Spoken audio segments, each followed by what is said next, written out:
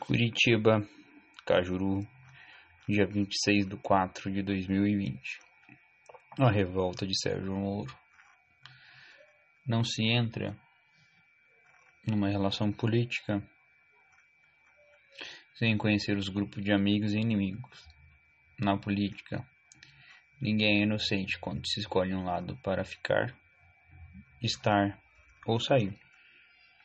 Bolsonaro, o rei louco de plantão, governa sob o controle de uma cúpula militar formada por generais reformados e que sentem certa nostalgia dos tempos da ditadura militar de 1964. Sérgio Moro, o justo, aceitou participar disso que podemos chamar de presidencialismo neopentecostal militarizado. Protegeu o rei louco e seus filhos, também conhecidos por 01, 02 e 03. A pandemia deixou o rei louco nu. Moro, desde então, se escondia, não podendo prender no vírus, garantiu uma sobrevida a seu projeto pessoal de concorrer às eleições presidenciais de 2022, ao se afastar, ainda dentro do governo, do radicalismo bolsonarista.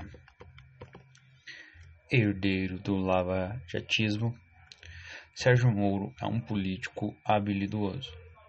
Sabe usar da sua imagem pública de justiceiro para mobilizar as forças da extrema-direita, sedentas por vingança. É verdade que Bolsonaro ganhou a eleição graças ao apoio da República de Curitiba. Porém, com a ida de Sérgio Moro para o Super Ministério da Justiça e Segurança Pública, as duas correntes políticas pós-queda do petismo, o lavajatismo e o bolsonarismo, passaram a orbitar uma terceira corrente, o mourismo. Ao pedir demissão do governo, Moro se revolta diante de sua própria criação. Ao imaginar um país livre de corrupção, reino da justiça e da paz na terra, o ex-juiz fez da negação da política seu refúgio cínico e hipócrita.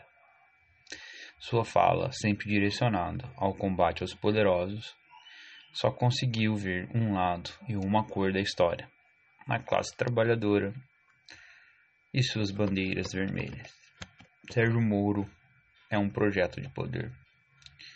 É errado pensar que ele se retira do jogo político. Muito pelo contrário, sua estratégia é polarizar com o bolsonarismo, que começa a perder força com as ameaças de impeachment e as futuras prisões do clã de Bolsonaro. O Partido dos Trabalhadores obedece à dialética do momento histórico. Espera, em quarentena, o desenrolar dos fatos históricos, buscando pelas saídas institucionais. As ruas ainda estão vazias, já que é preciso ficar em casa. A pandemia da Covid-19 impõe limites às ações.